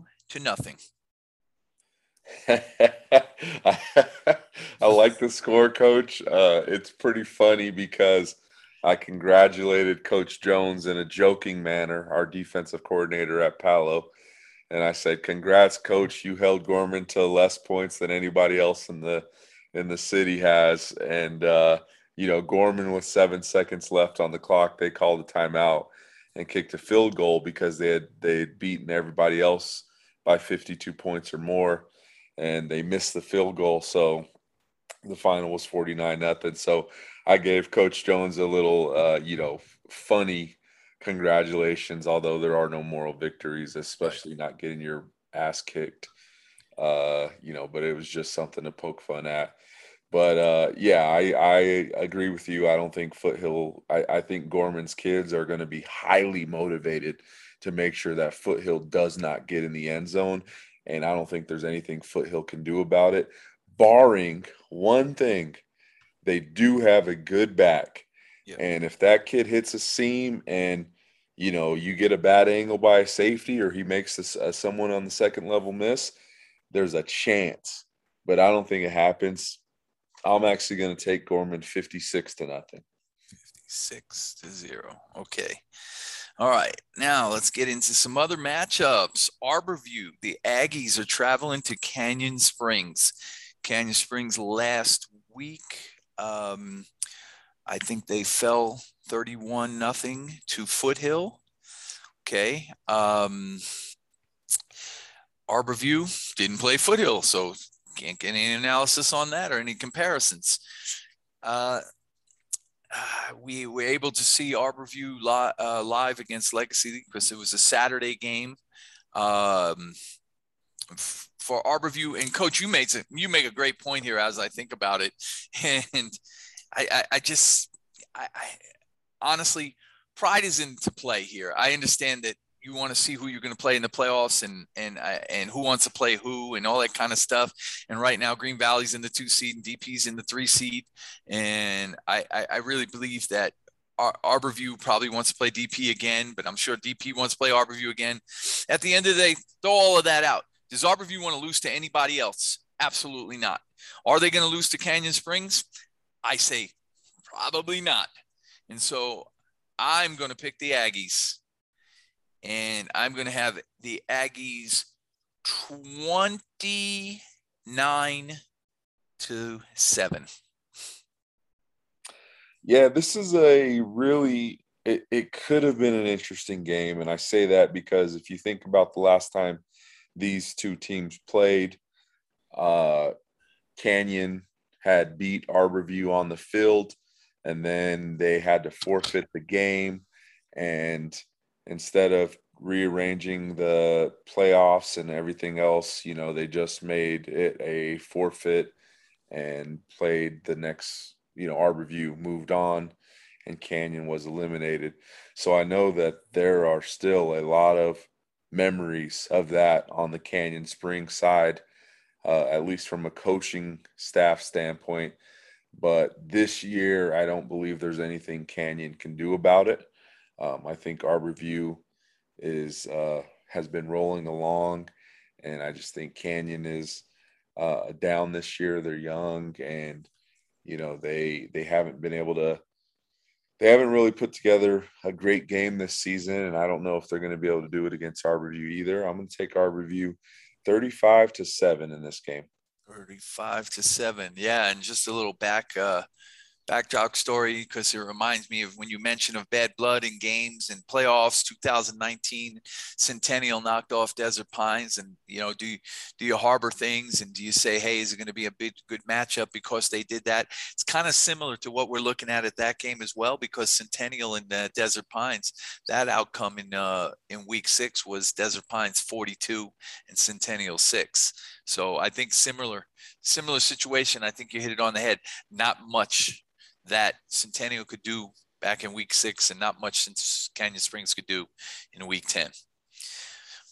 Okay, so Faith Lutheran at Green Valley. Oh boy, play a spoiler. Could they ever, Faith Lutheran? Going to Green Valley, though. The Green Valley Gators. I think the Green Valley Gators are a seasoned team. We always talk about how well coached they are, prepared tough kids. They usually, I would say, unless we were inside and I saw something that I wouldn't expect, I think that Green Valley kids come to play. And I know you've mentioned that many times as well. I think that that's a hard trip for a Faith Lutheran team who has, last week they dropped a game to DP. They won a game against Centennial, dropped a game before, won a game way back then against one of those teams. I think the Diamante Ranch or someone like that from North, but lost to Columbine. It's just been a roller coaster ride. They lost to Canyon Springs. So putting all that stuff into consideration there, I'm going to go back to what I said as the Gators at home going into the playoffs and saying, hey, they're going to be the 2 seed behind Liberty. They're not giving that up. They're not giving that up. I got Green Valley in this game, Coach, 32-7. Yeah, this game, Coach, I true statement for me is that I believe one of the best things that could have happened for Green Valley is that loss to Palo Verde, because I think it alerted their kids to the fact that you have to play every game for 4 quarters and you have to finish. And because of that, I think Green Valley has elevated their game ever since. And I think that they are on a mission to get into the playoffs, get to the second round of the playoffs, and, have a chance to compete with one of these really, really good teams. But we'll talk about that when we get there. But I think they're in this for a statement game. I'm going to pick them 31-14. 31-14. Okay. Well, with there only being 11 5A schools, and that is 2, 4, 6, 8, 10 of them, that would mean that Centennial has the bye this week. And so we're done with the 5A for week 10 with Centennial on a bye week and probably not going in the playoffs because they dropped all their games. So didn't know this until now, Coach, but now come to think of it, Centennial's moving on to 2022. Correct. Yeah, Centennial's been eliminated from the playoffs. The other 2 games are just for seeding. So Centennial, they get an early head start on getting better for the future, and they got a young team, and I think they're going to be better next year, but it's over. Yes, sir. And, we always wish Coach Dustin Forshee, well, and we know that I'm sure that he's going to take a little break with his young son there and enjoy the family and then get right back at it. And next year we won't be talking about Centennial being so young anymore, and I'm sure he looks forward to that. So that closes out our 5A. Now we are moving to the 4A, where on the docket, the first matchup I have in the 4A, again, all conference games, is Coronado Cougars are going to be at Sierra Vista Mountain Lions. Coronado's hit its groove. Believe that they've won their last 3 games in a row. Had that quote unquote upset game against Shadow Ridge. I know that Coach Bolitnikoff is probably, he's like, hey, now it's time. Let's go. It didn't matter what happened in the past, but as long as they win the rest of their games, then they become the Southern Nevada champions in the 4A. So I don't think that Sierra Vista could be a roadblock for him in this situation. It's a Henderson-esque game, and Coronado. I think the next time that Coronado is challenged would be in the second round of the playoffs, Coach. So therefore, I have Coronado in this one, an easy victory. I know that Sierra Vista can put some stuff together, so therefore I'll put Sierra Vista at 10 points. But I'm going to say that Coronado is going to score 35-10. Yeah, one of the scariest things about a Coronado team is that I believe that victory over Shadow Ridge gave them the one thing that is most dangerous that we've talked about, and that's confidence. And I agree with you. I think that they're looking to be able to play some teams that they've played before again, and really do some things to put themselves in a position to make a run. But I don't think Sierra Vista is going to be able to slow them down. I think they're going to score big points in this game. I'm going to take them 49-21. 49-21. Well, that's a close game. Yeah. Margin of victory, I have 25. Well, let me see if I do quick math on you. You have 28. We're not far off. Yeah. All right. Silverado, the number one in the 4A going into the clubhouse for right now. Looking at an undefeated season, regular season, right here versus Desert Oasis. I'd like to give a shout out to Coach Ovens. Definitely a matchup that Coach Ovens has definitely been looking forward to. Fully understand that. Listen, Andy, Mike, the rest of the staff over there, Silverado. I mean, honestly, Coach, do we think that Silverado's not going undefeated for the regular season? I'm gonna kind of say no. Desert Oasis, if I look back at the records and you see what type of scores they've had, sure, they did a heck of a job against like a Cheyenne. But listen, I don't have to go any further than week 9. And I'm going to say, okay, Desert Oasis beat them 59. But wait a minute, to 30. Cheyenne scored 30 points. I don't know if I have to look back in the records, but I do believe, and Coach, maybe you can help me out on this. We don't even have to have the exact number, but I could probably pull it up and find it. I think Silverado beat Cheyenne. I'm going to say that they probably scored like 58 or maybe more, or something like that. But I want to say that Cheyenne didn't score a point on them. Not a single point. Do you recall, Coach? I believe you're right, Coach. Yeah. Well, that's where I say, you know what, this matchup, listen, the Stott kid at Desert Oasis doing a great job. I'll be honest, he just as a point of conversation, Coach Burkett had mentioned him in the interview because he's looking at him strongly, trying to get him to see what they could do about getting that kid there. He's doing great things. He's leading the city. He's doing all kinds of great stuff with that. But yeah, it just doesn't matter at this point. Silverado will go undefeated against Desert Oasis, a very highly motivated coaching staff and players at Desert Oasis. And I don't think it's even going to be a good one because I think that Coach Ostalaza is good friends with Coach Ovens, and he's going to pat the boy on the back and say, I got you, brother. We got this. And so therefore, Silverado 54-0. All right. This, I mean, in all honesty, this game is very similar to Palo and Legacy with one key difference. Silverado is healthy. Silverado is undefeated, and Silverado has beat good teams.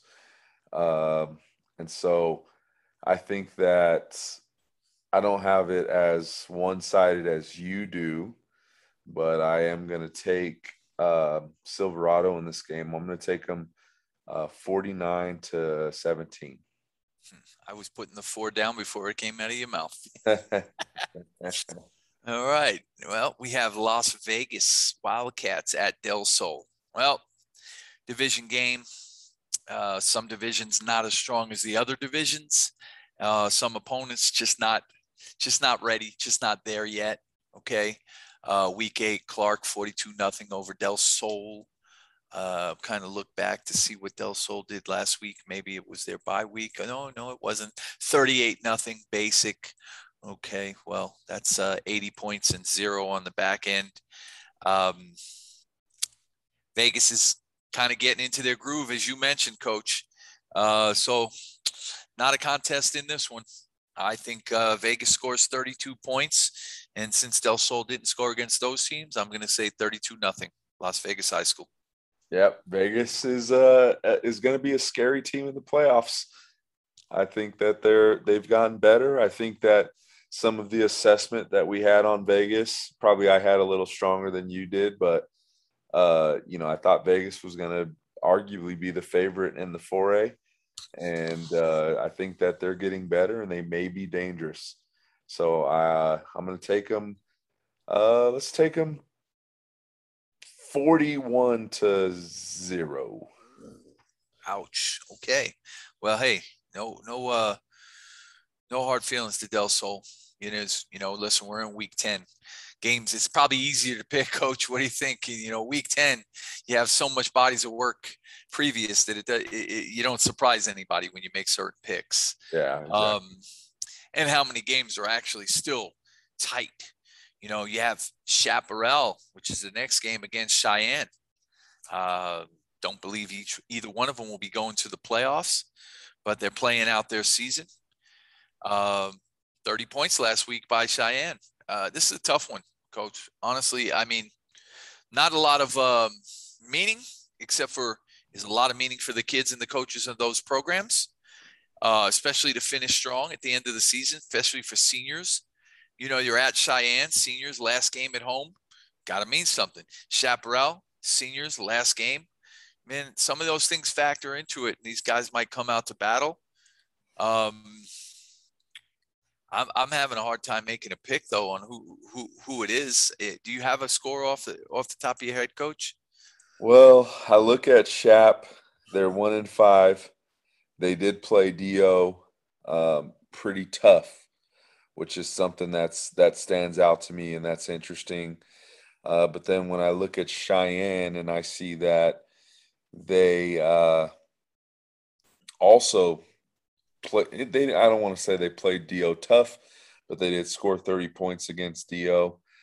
I'm going to give the edge to Shap in this one, just looking at mutual opponents, and I think that Chaparral may be able to make a play late to win the game. I'm going to take them in a tight battle, 28-27. Nice. Yeah, you almost read my mind there because I was thinking about that. They're probably going to score points because the seniors are going out like that.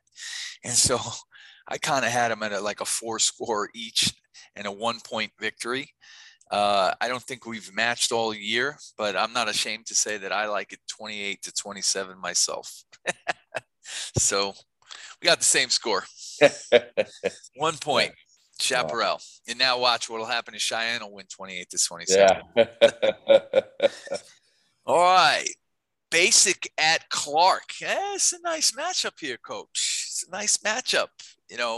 Clark has played Moapa very, very well in Moapa. I know that you were quick to point that out to me, and I give credit to Clark for playing them as tough as they did. The final score last week was 35-28 in Moapa. I had Moapa at 39 points, so I was close on that, but I had Clark only with 6. You added a 28-21. Okay. Listen, earn my respect a little bit going out to Moapa. I know how I've been there. I know they did a great job. I know Basic does what they do, and listen, Coach Cahill, they do a good job over there. I know they were 38-0 last week, but that was Del Sol. Okay. They had some tough games. If we go back, you had the Basic Durango game lost in overtime, 12-6. I think it's going to be kind of one of those, but I think with a little bit more points, I think it's going to be very close. And unfortunately, like I said, Clark has just been proving it all year long. I think Clark edges them out in this game. And in a retro kind of a memory score for us, I'm going to have Clark 21 and Basic 20. I look at this game, and Clark has been impressive. They only have the 2 losses, one big loss to Vegas earlier in the year, and then I think it was Vegas. Let me just verify that. And then the loss last week at Moapa. Obviously, Moapa is a team that's capable of beating most schools in Vegas, with the exception of a few. The Clark's big loss was to Vegas, 41-0.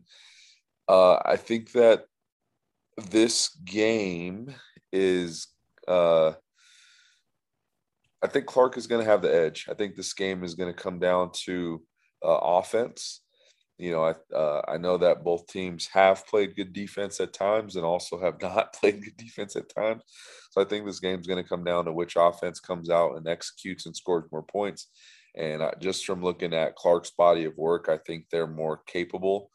I think they're going to win this game 28-17. Oh, I was so close. I was saying it. I'm going, Coach Lewis is going to say 28-14. He's going to say 28-14. He's going to say 20, and I hit the 28. 28-17. Damn, I was close. I know my partner. When he starts talking a certain way, I get numbers. I'm already making. I'm already the bookmaker on it. I'm like, okay, here it goes.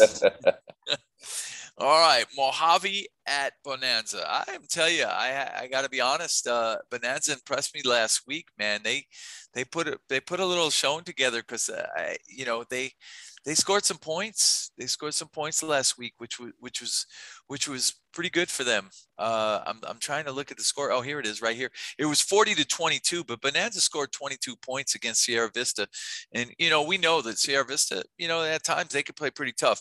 I'll just say this flat out: if Sierra Vista picked Mojave, I don't think I'm off base in saying you would pick Sierra Vista, and I know I would pick Sierra Vista.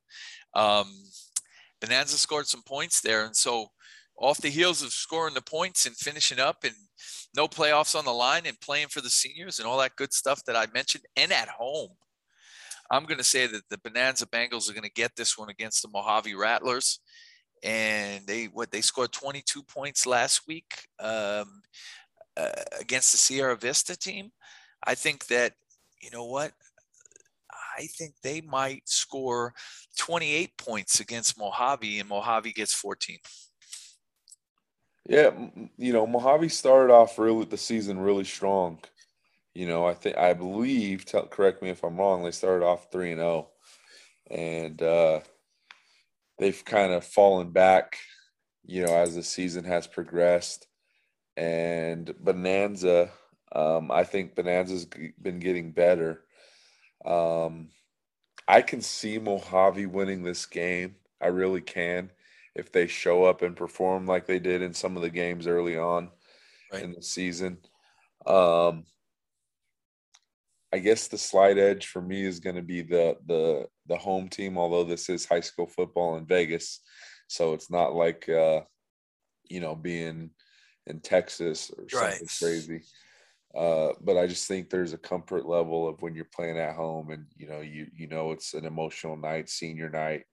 You're playing for your brothers. You're playing for your guys at their last game. So I'm going to give the edge to Bonanza. I think this might be a shootout, 31-28. That'll be a good game for the fans, for the Bonanza. Okay, Bonanza. All right. And then the last 4A game on the docket is Sunrise Mountain at Cimarron. Sunrise Mountain at Cimarron. Okay, just from reflecting back, I want to see what happened last week. Cimarron was at Chaparral, and Cimarron beat Chaparral 27-21, Coach. And that's a good rise right there. And for Coach Caney over there, finishing strong, Cimarron. Trying to pick up and leave in the right place. I was able to see Sunrise Mountain play a couple of times, one time on a Thursday Night Lights. Tough situation. I just think that Coach Caney over there at Cimarron, they're at home again. So this is going to be another one of those games where I think the home team's going to be the victor in this situation. And it's a nice finish for two teams that are not going to the playoffs. Cimarron not going to the playoffs, but they're going to finish with 2 wins, and they're going to be Sunrise Mountain. And I think that they are going to beat Sunrise Mountain 32-10.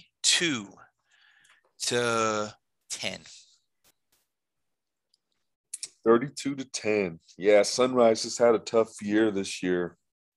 It's never easy when you go over. But it's years like that where, it causes you to reevaluate in the off season and really find a way to get better and change your approach in the off season. So that way you can come back better and more competitive the following year.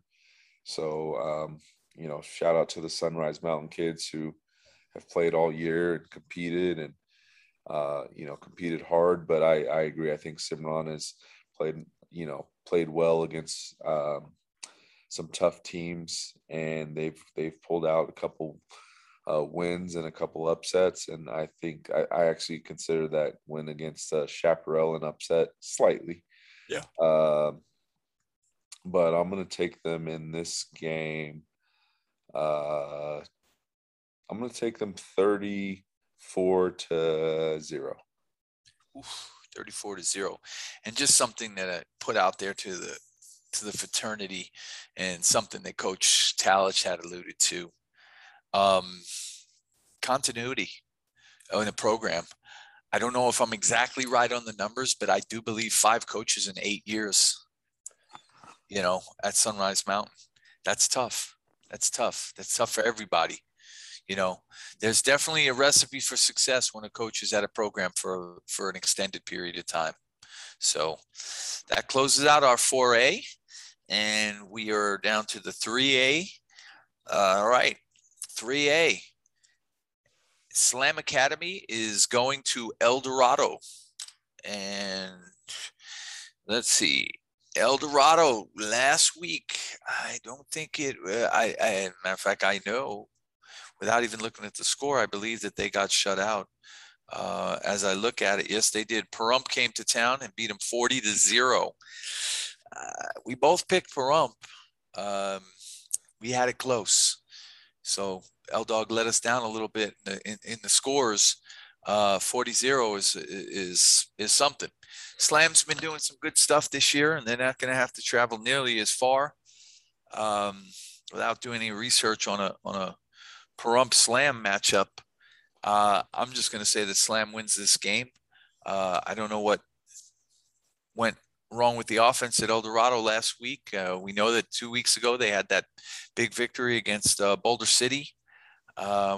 Which El Dorado is it going to be? They're home, which I think will maybe get the offense back on track a little bit against Slam. So I'm going to give El Dorado 13 points, but I'm going to have Slam score 28. 28-13. Yeah, what completely changed my opinion of Slam was their victory over Virgin Valley a couple weeks back. And, I think that Eldo has been very inconsistent, to say the least. They're 2-1 in league, so they're going to be in the playoffs, but I just don't think that you can be that inconsistent against a Sunrise team. I do think that the coaching staff will get El Dorado up for this game, it being senior night. I think that they'll make a big deal of it, and it'll be an important, thing to factor in. But I just think that Slam Academy is going to come in and handle their business this week. I think the final score is going to be 35-17. 35-17. All right, 35-17, Slam Academy. Next matchup is a matchup. Again, it's going to be just all about the seniors things. One team is an Ophir in Western, and Rancho, I believe, would they have one victory, Coach? Yep. Yeah. So El Dorado. Yeah, that's right. That's right. It was El Dorado. Rancho lost a close one on Thursday Night Lights to Valley High School. Thought they really had a shot at that game. I actually thought that they probably dominated the game a little bit, or well, I should say dominate. I think that if you look at 4 quarters, you look at 48 minutes, I think that last week Valley might have won 12 minutes of that game, and Rancho won 36 minutes of that game, but they hit the right minutes and a lot of turnovers and other things, and ends up going to the playoffs. And now Rancho and Western are playing for really nothing. That being said, I don't think Rancho's trying to lose to Western. I hate to say, well, I know they're not trying to lose. I don't think that they will lose to Western. Western probably does an offer, and hopefully, again, continuity. They get some things going and get better, and like to see them start competing next year, and hopefully growing will help that to happen, but not this year and not on Rancho's back. I got Rancho in this game 24-6. Yep, I'm on the same side with you in this one, Coach. I think Rancho is just a slightly better team. I think that Coach Evans will get those kids ready to roll. They've shown some positive play this year at a lot of different times. Being able to score points, being able to play good defense, and I think that they win this game on their senior night. I have a pretty close score to you. I'm going to take them 35-14. All right, 35-14, Rancho. All right, next game is Pahrump at Valley. So now, Pahrump made a long trip. Pahrump made a long trip over to El Dorado and put up a 40 spot and with 0. And now Parump's coming pretty close, Valley. I think they come to get another victory, Coach. I think that Parump's going to play Valley. Valley is going to. I know they're not going to rest on the laurels that they made the playoffs with the victory over Rancho. Listen, everybody wants to go into the playoffs and with good momentum. I'm sure Coach Quincy's getting those guys ready, and they, big victory on TV. Nice victory, nice game for them. Come back at the end, beautiful. But I think that Parump's getting ready for the playoffs in the 3A, and I don't think they're ready to say that they're not going to have something to say about the results in the playoffs.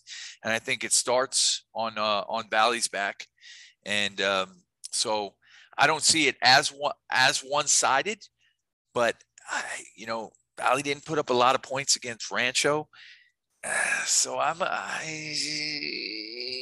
going to say 32-7 Pahrump. Yeah. Pahrump is tough. Pahrump is tough. We know that Pahrump, Virgin Valley, Moapa, all tough teams. And Slam has entered that, conversation as well. And Valley, I think they've had some positive spots during the season, but for the most part, they've struggled, for most of the year. And I think that Pahrump beats them in this game 21-7. 21-7. Okay. And last but not least, this I believe they call this rivalry. What is it, for the Hammer?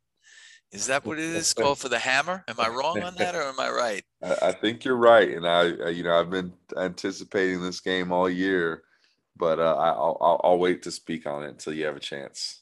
Virgin Valley at Moapa Valley. Virgin Valley Bulldogs, Moapa Valley Pirates. 3A since the beginning of almost time.